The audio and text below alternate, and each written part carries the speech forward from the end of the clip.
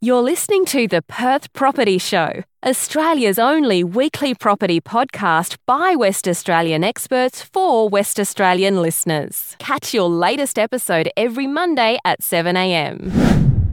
Rise and shine, Perth. My name's Trent Fleskins, your host of the Perth Property Show, where every week we get Perth's biggest experts into the studio to chat on their favourite property topic. Today we're going to talk about educating yourself in the property market, in investing in property. This is a question I get very often from people on the street, from clients, from friends. What books should I be reading to understand property investment strategies or just investment in general? Are there any seminars I should be watching, or are there any people I should be following? And it's a really hard one to answer because it can be hard to find good quality information that doesn't come with a sales pitch at the end of the day. Yeah. It's something that it really isn't laced with conflicts. And to help us with that conversation is someone that I really respect in this industry, in the West Australian real estate industry. That's Jon Marlow. Jonathan, thanks for coming in again. Thanks for having me. Let's start off with some books. Just on a broad basis, I know that when I was 15, my mum bought me Rich Dad, Poor Dad. What do you think about that one? Yeah, great book. Yeah. And what's it teaching you?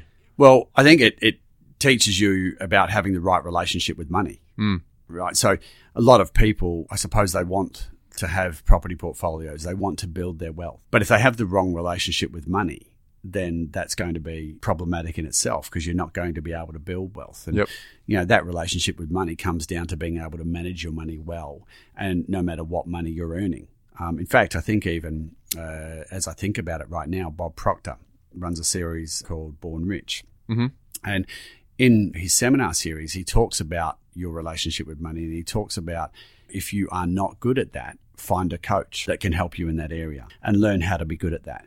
Because there's a definite formula for being wealthy. There's a definite formula for remaining even. Yeah. And there's a definite formula for going broke. And it's not linked to your intelligence, is it? You can be highly qualified, highly intelligent, and horrible with money. And on the flip side, you could struggle to put the numbers on the page, but in many ways, just because of the systems you've put together, you actually find that money is not a problem for you. Totally. And in fact, it's also not linked to your wages you earn. See, you could get just as rich working on chips at McDonald's as you could in an executive position. And the reason being is because it's not about how much money you earn, it's how you use your money. Yeah.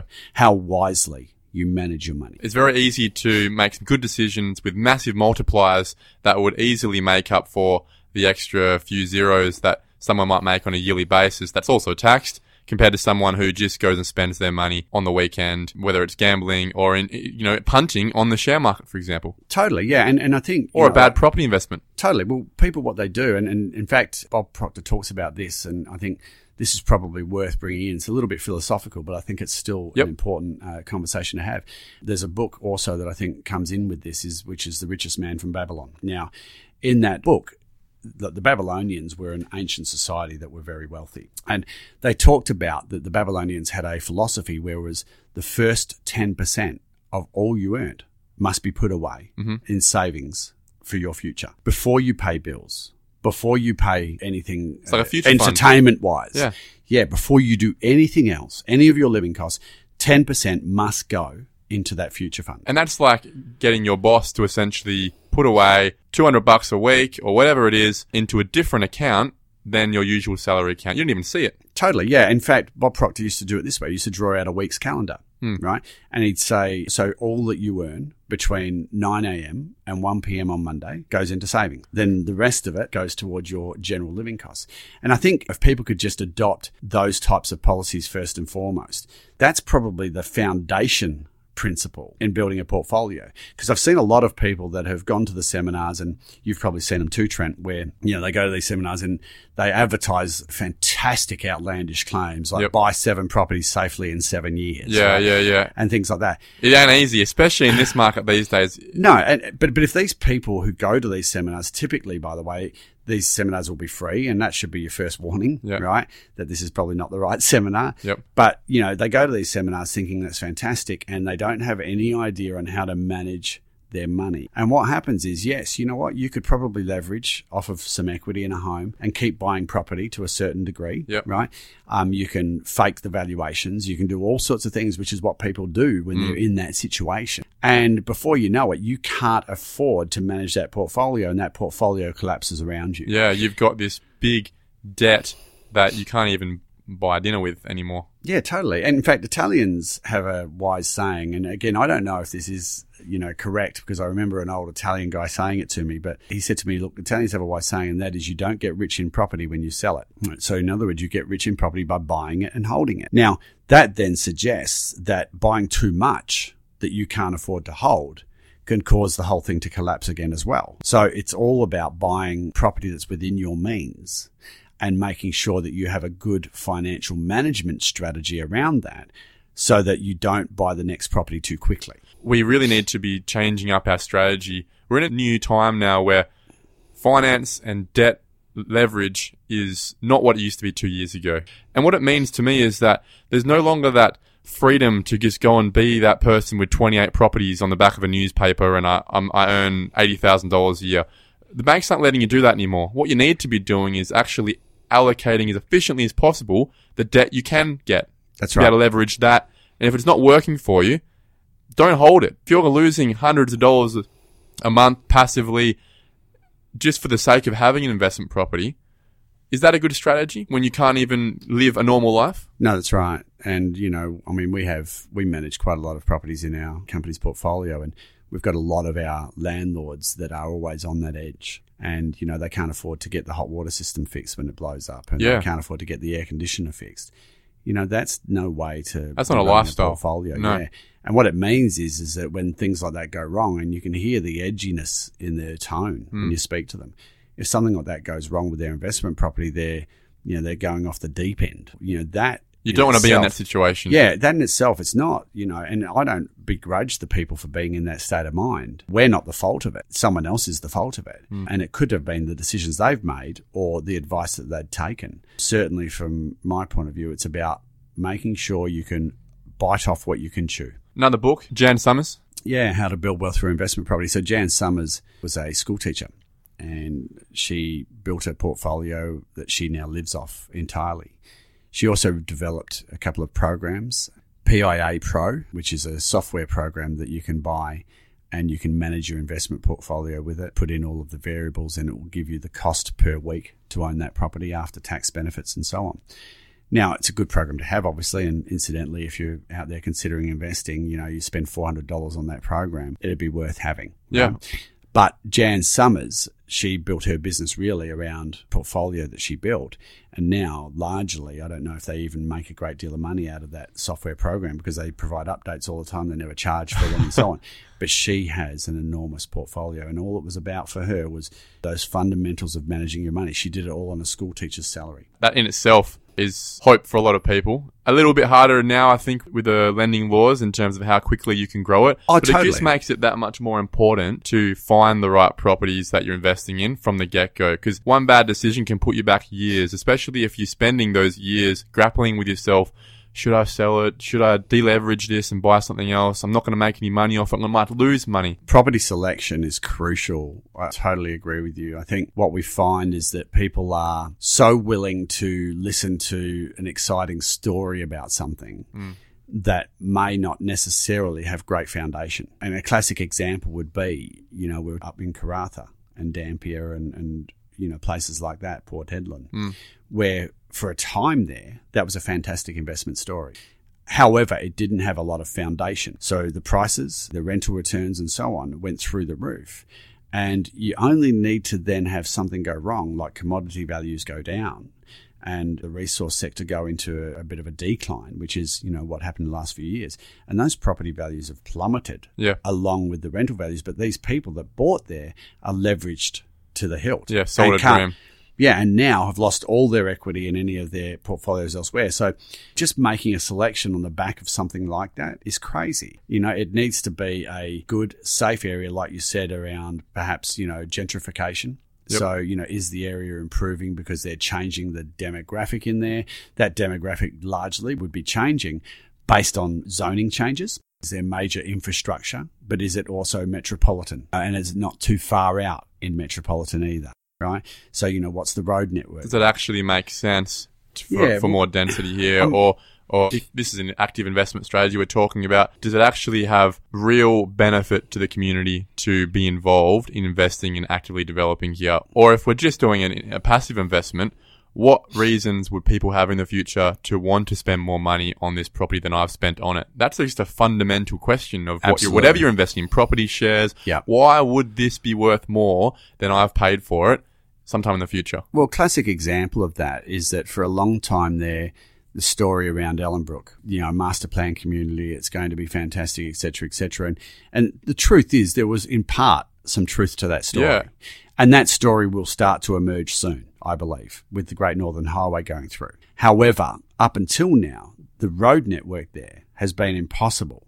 So what's happened is people have lived there and, getting in and out of that suburb in the morning, in peak hour, to go to work anywhere else is an absolute nightmare. So what happens then is that makes the livability and the desirability of living in that location not so great. It could have been a good idea to buy that investment, that asset at that time, but circumstances have changed. Just like if you buy a share in a company that's invested in a project, you get maybe some government risk or political risk and whatnot. Circumstances have changed, and now those shares are worth less. Totally. Same thing with property. The idea of what the asset was going to be has not realized up until this point, and therefore that's why values in that specific example are not what they were sold to be. No. 10 years ago. That's right. Well, because they were, it was all on the back of the train line going out there, etc. Now, having said that, you've got a great road network going out there now. And so once that's up and running, I think you'll see a different story out that way. But again, we'd still need some policy changes here. Certainly that will become a good thing to keep an eye on. So that brings us back to part of the fundamental questions of this episode. Is that, what research what research do I do? Well, research what road projects are going in. Research what rail projects are going in. What challenges might they have to actually get up? If it's just an idea right now, exactly, it doesn't mean that we're going to have a train station for another 10 years. Totally, that's right, yeah, because, is it at government level where it's a decision and it's actually funded? A policy and has it been funded? Yeah. Or is it a election promise, right? And see, as we know, I think the Ellenbrook train line, just to give you an idea, and again, I'm using this as an example, but the Ellenbrook train line was a political hot potato for years between each of the parties. And I'm still not sure it's funded yet. And that's the thing. So, you've got situations like that you need to really look deeply into. Yep. And you need to look at, okay, what employment is going to get created in the area? What's going to cause demand for housing? And so a classic example might be if we looked at Midland right now. You've got a university that's getting built there. Now, that university will then require further of a specific type of housing solution. Housing for students. Yep. Correct, right?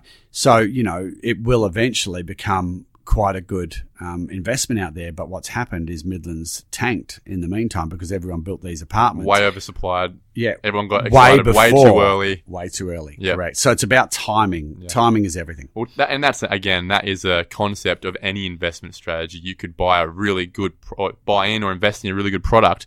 But at the end of the day, if you've done it at the way too early or way too late, you're either going to be waiting way too long to see that realize value, and if your concept doesn't align with that, then you'll lose because you'll get out before you're going to realize that value. Or if you're getting way too late because you weren't availed of that information you should have been availed of years before, or you didn't have the money at the time, and you've gotten in on a FOMO sort of arrangement, you'll be the first person to pay. Yeah, that's right. Yeah. And I think, so let's go back to maybe one step further then on that research and, what underpins the growth in, the economic clock, so to speak. So when a region is ripe for it to be invested in, there's a few economic indicators that we can reasonably rely upon. And one of them is vacancy rates declining. Right. So if vacancy rates are starting to decline, what that means is the equilibrium between supply and demand is starting to reverse in favour of property growth. In other words, our demand is starting to increase, or our supply is starting to get taken up by the existing latent level of demand. Yeah, that supply that is always reactive to demand, it hasn't been pushing in the same way that maybe demand, which comes from population growth, has been sneaking up over time in the background. Yeah, correct. For me, that's the number one analog in this whole thing with property values. And as much as you can read all the books you want, the reality is, especially in Perth, especially given that supply is always reactive to demand, you can't build unless you have finance, and finance doesn't come unless you have the need. It's all about population growth. If the population is going up, especially from skilled migration, those people are coming in with money, with work, with skills, they need somewhere to live. That's either going to put pressure on the rental market or it's going to put pressure on the housing market. At the end of the day, that would be an imbalance again on the positive side of demand for the product versus supply. And then will be that lag, that lead time where the builders, the investors catch up over the next couple of years. And that's where you see those, in that cycle, that 2-year growth period that really pushes the prices of property to that next level. If you look at the period we've just been through and largely maybe, I think, slowly transitioning out of now, we've been in an oversupply marketplace, right? And again, I think our oversupply comes from policy decisions, right? So I think it's very important that you look at what policy decisions are out there. Those policy decisions, by the way, are typically quite easy to identify. In other words, what policies are going to drive increased supply in an area? What policies are going to, restrict supply, and what is likely to create demand in that area. So like you said before, if you've got projects coming in, like right now, we've got some projects that are expanding back in the resource sector again. Commodity prices are higher again, both on gas, iron ore. So you start to then look at, and then you've got the lithium coming in. Yep. So you start to say... a lot of public infrastructure with MetroNet. And correct. So you say, okay, well, there's a fair bit going shopping on, centres. Right? And this is going to create jobs, right? And jobs need to be filled by skilled people. And if we don't have them, then that has to come from somewhere else. And that is where that pressure on growth comes. Yep. And that is where then the couple of year lag of the investment side, the builder's side, figuring that out and getting their plans approved and starting to build creates that imbalance. Totally. And if you look at, those rental values initially, because those people will migrate over on a rental basis. Rent first. Yep. It's a leading indicator. Correct. Yeah. And then that starts to push rents up. All of a sudden, people who are renting now, it's no longer... See, right now, we've had a prolonged period where it's been pretty comfortable to rent in WA. In fact, we've got people, some very wealthy people that are going, you know what, I'm not going to sink $4 million into a residential asset. No. I'm going to rent for $2,000 a week because it's actually cheaper than the mortgage, Yeah. And there's less risk of investing in this asset. Totally, yeah. And so, those people will start to go, oh, hang on a minute. Okay, so that's flipped now. All of a sudden, it's going to cost me $4,000 a week. Gee, you know what? I could probably be paying off a pretty decent mortgage with that. Yeah. And again, that's probably the one extreme, right? Obviously, we know that there's not a lot of people that are playing that game, right? There's a lot of other people that are renting around $400 a week.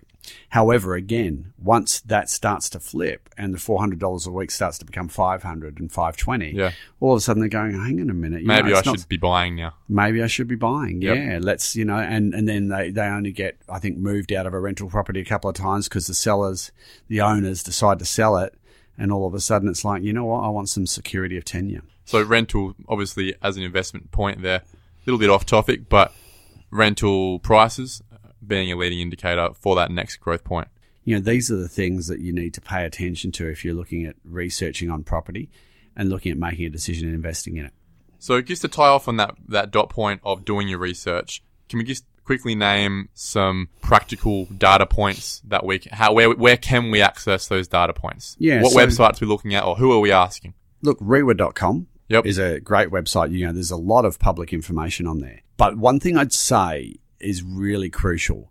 Let's not get caught up in the median price as an indicator of anything. I'm not entirely sure why we still measure it. Yeah. To be brutal, I agree. right? The median price reflects nothing. Yeah, it doesn't. That's right. And, if you look at it as a bell curve, it's like the median price point is the 6 sales in the middle of that bell curve, right? And it's the average of those 6 sales. But if you've had a higher level of higher volume sales in that area, all of a sudden it looks like the median price has gone up. We've all made $30,000. No, we haven't. No. In fact, some of the weaker suburbs right now are still losing money every day. Yeah. And some of the stronger suburbs are making a mint. That's right. Right now, today. That's right. Exactly. So, median's kind of the one to stay away from. But, you can research through Rewa. You can research domain.com. What about newspapers? Are we listening to the newspapers? Yeah, look, some newspapers, like for instance, I don't know if I'd subscribe to the ones that are in a 24-hour news cycle. Because they're just looking for... They're looking for the next thing to sell the next lot of papers, right? So, their level of reporting prowess I think sometimes leaves a lot to be desired.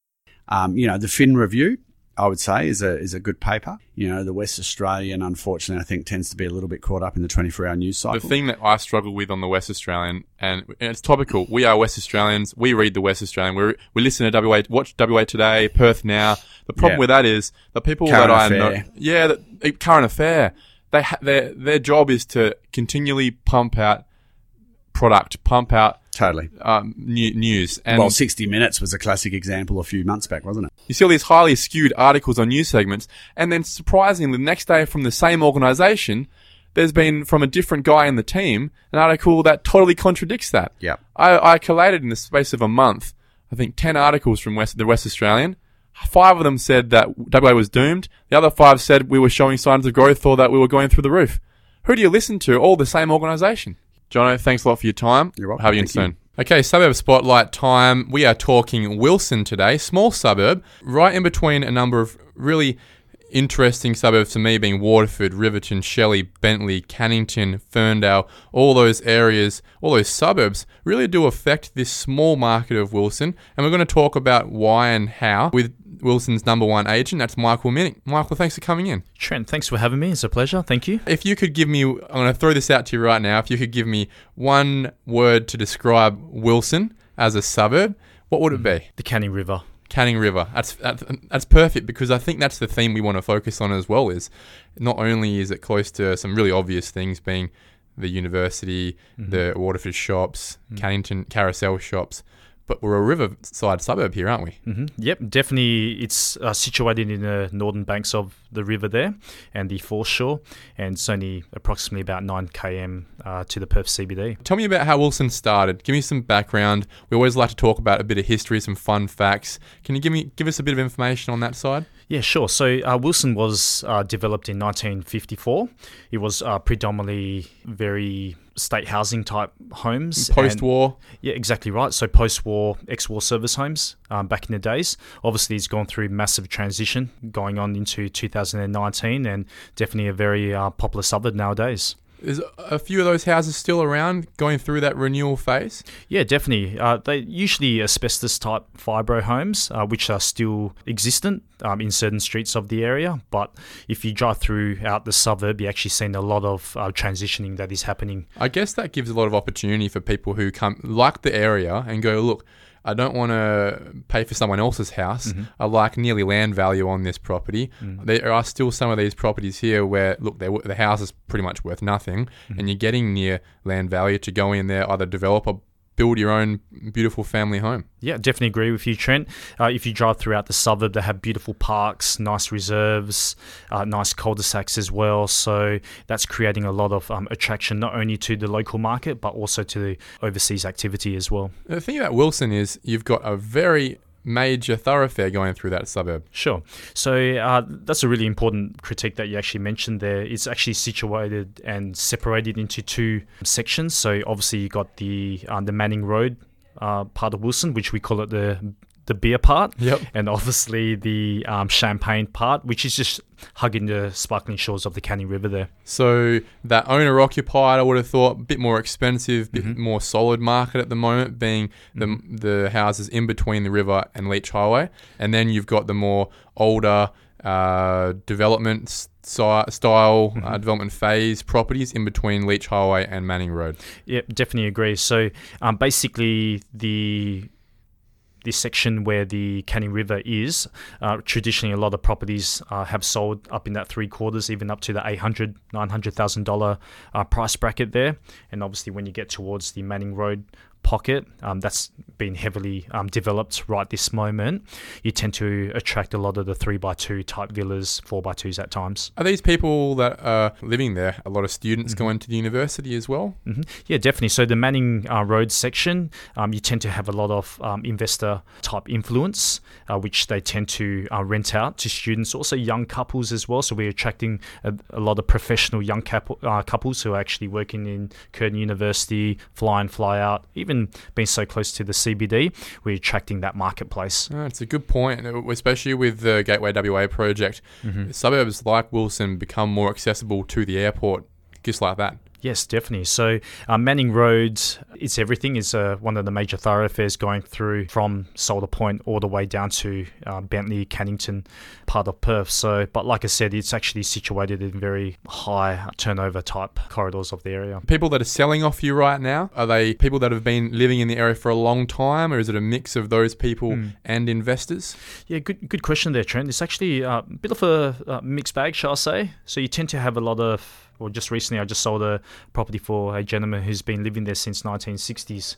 So I like those stories. Yeah, so we got obviously, it's not just a house, it's a home. So we will respect that. Obviously, we mention it to them, who do you think is going to buy their home? Yeah. They're aware that it's obviously going to be an investor or developer, even a young couple who's going to be willing to do the renovations, but with the potential to subdivide in the future. It's important to note here in Wilson, we have really two markets, don't we? We have probably a market north of Leach Highway that is, if we're realistic about it, still going through the throes of that softer downturn with a bit more opportunity if you were looking at it right now to buy in at probably one of the cheapest times you can in Wilson for those development blocks. Yes. Or a cheap unit if you're a young couple looking at a home. And then you've got your more dress circle side south of Leach Highway, which really has those Riverton, Shelley influences for that owner-occupied lifestyle, which is a bit stronger market, and you're already seeing a little bit of growth coming back. Yeah, definitely agree with you. So in that part of the Champagne part of Wilson, you tend to get a lot of the changeover marketplace in terms of like families who are wanting to upgrade. Exactly right. Yep. So just recently we had one where we sold to a property who basically they lived in St. James, also markets coming from Canning Vale, coming from Willerton, who are looking to enjoy that lifestyle, shall I say. Let's talk about price points now. We've clearly got two markets to talk about, but we also have a number of products because there has been redevelopment and changeover of product type over time. Sure. What's the cheapest thing I could buy in Wilson right now? So probably the cheapest product at the moment are available on Leach Highway, and believe it or not, Trent, everyone's probably thinking Leach Highway. Yeah, there are houses, right? Yeah, 66,000 cars that go down, storm down the front in that part of the town. But at the end of the day, there's a buy for every house out there, and you can potentially pick something up for 200 plus. Wow, that's such a unique product, isn't it, to buy a house on a highway? As you said, there's always someone for every house. Exactly. If we come off of Leach Highway, what would that next price point be? So the next price point would be perhaps like a duplex half, around about 350, 400 square metres. Again, 1960s, 3x1. Probably potentially anywhere between about mid to high 300s, depending on the finishings inside. Okay, next point there. What are we looking at in the 400s? Sure. So 400s would be predominantly 3x2s. Units? Yep. Triplex sort of stuff? Yeah, triplexes, units. You can potentially pick them up mid to high 400s. Yep, okay. And then we start moving into some either development blocks or family homes, right? Yeah, perfect. Exactly right, Trent. So once you break into the low 500s, again, depending on how big the lot, the zoning location as well, of course, you tend to be breaking into the 5s. Okay. Now, the most expensive property you've seen go in the last 12 months? Yeah, actually, we sold it just in Wilson on Armstrong Road. We sold it for just under $1.3 million, and there was a six unit site, so it was a big sale. Wow, it will definitely demonstrate that there are people out there willing to put their money where their mouth is in this suburb. And look, I'm a fan of Wilson. I've been looking for a long time at those areas. I'm waiting for a bit more strength in that unit market before, personally, on the buying side, I'm finding that. But I am seeing really a lot of fundamental reasons why you'd want to live or invest to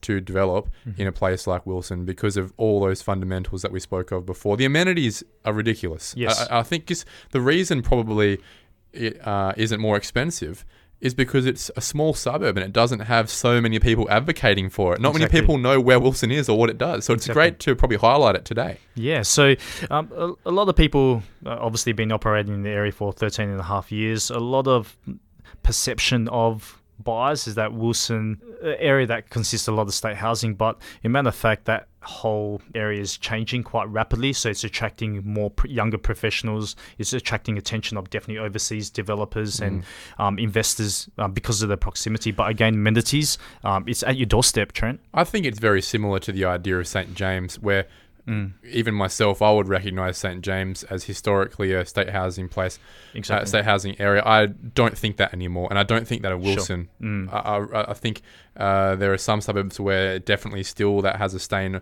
on there, but certainly not a place like Wilson. I think it really will be one of those gentrify, change up suburbs in the next cycle, where we're thinking of Wilson in similar terms to Riverton or it's not some, one of those more middle to upper class areas. Exactly. So it's probably like Manning and Karawara 10, 15 years ago. Exactly right. Okay, next point that we want to talk about has to be development. You've referenced it a couple of times. Now, it's important to note that the whole suburb isn't developable. It's not a blanket zoning here where any house you buy in Wilson has development capacity. And there's pros and cons to that. Where are we focusing if we are a developer in terms of location for those opportunities? Okay, so going back to the northern part of Wilson, the Manning Road section, you have a lot of R30s there, which traditionally you can build 2 units potentially. So what's our normal land holding for a plot? Yep, so on average in Wilson, the lot sizes, for example, if you go along Abbott Way, Andrews Road, a lot of the lots tend to be around about mid to high 700 square metres. There are land components that are up to 900 square metres. Plus even up to 1,000, where traditionally you can build up to 3 units potentially, but they're pretty rare these days. Very rare, but when they come up on the market, they sell in any marketplace. Corner lots, you're seeing a little bit of interest in those? Yeah, corner lots are always in high demand all throughout metropolitan Perth because you always get that value in terms of street frontage value, why shall I say? And like I said, when they do come up, they go really quick. What sort of price would you be selling a normal R30 700 square metre-ish property for right now? Again, depending on the streets, because certain streets attract different prices. As you get closer to, for example, Centenary Avenue, you do have views of the river. Yep. You also got the lifestyle. So in answering your question there, you'd probably be looking somewhere in that middle range, high fives perhaps. Okay. Once you go towards the back streets of Wilson. So the eastern side? Exactly right. So potentially no higher than 500,000. Okay, well, I guess there's opportunities there for a lot of people to afford that. And even if it wasn't today, be able to land bank and have that optionality to go forward. I think Wilson's probably an area where R30 decisions might be made at some point as well to probably increase that to an R40, especially given the land holdings of 700. It just allows for another level of housing option. Yes, there's talks about it, but as Perth gets bigger and bigger, density the zoning has to increase over time, and in particular heavily in Wilson over time. But how long's a piece of string? You haven't mentioned any R40 sites, therefore I'm assuming that there aren't any flats or apartments in Wilson? Not at the moment, but I know once you cross the Manning Road, stock there available, in particular Bentley, Cannington, in those areas. Some suburbs, I guess you have those very protective owners who are quite unionised in a way and say, not in our backyard. We want this to stay as a more of an owner-occupied maximum R30 area. Do you get a feeling that it's a suburb that's more progressive, looking for different options and looking for development options, or they would prefer to keep it as minimal residents as possible? Yeah, I definitely heard of that, and obviously everyone's have their own opinions in these type of scenarios, and they had the same issue like that a couple of years ago with the Canning Bridge precinct. But at the end of the day, Perth is one of the fastest growing cities in this country. Traffic is a problem, and they have no choice to increase zoning over time. Yeah, well, I think it'll probably be a case where they will keep protecting the Champagne area, and they will keep developing the beer area, if we can call it that, and because it is so accessible to all these great areas. They are, and as you mentioned a couple of minutes ago, just the amenities at the doorstep it's second to none. Michael, last question. And this is probably a hard one because there's 2 parts of Wilson that we've identified. But what's the median house price in Wilson? So the median house price at the moment is approximately about $500,000. All right. If you had $500,000 in your pocket, what would you buy? So definitely I would be land banking for sure, a development site trend because of the potential in the future. Okay, awesome. Michael, thank you very much for coming in and chatting Wilson. We'll have you in again soon for another chat on this fantastic south of the river suburb. Thanks for having me, Trent. Really appreciate it. Thank you. Thank you for listening to another episode of the Perth Property Show. If you've only just joined the conversation, you can catch up by heading over to our website, perthpropertyshow.com.au, subscribing to the podcast, or joining our Facebook page. Don't forget to tune in next Monday at 7 a.m. for more expert insights, local analysis, and suburb spotlights. Happy hunting!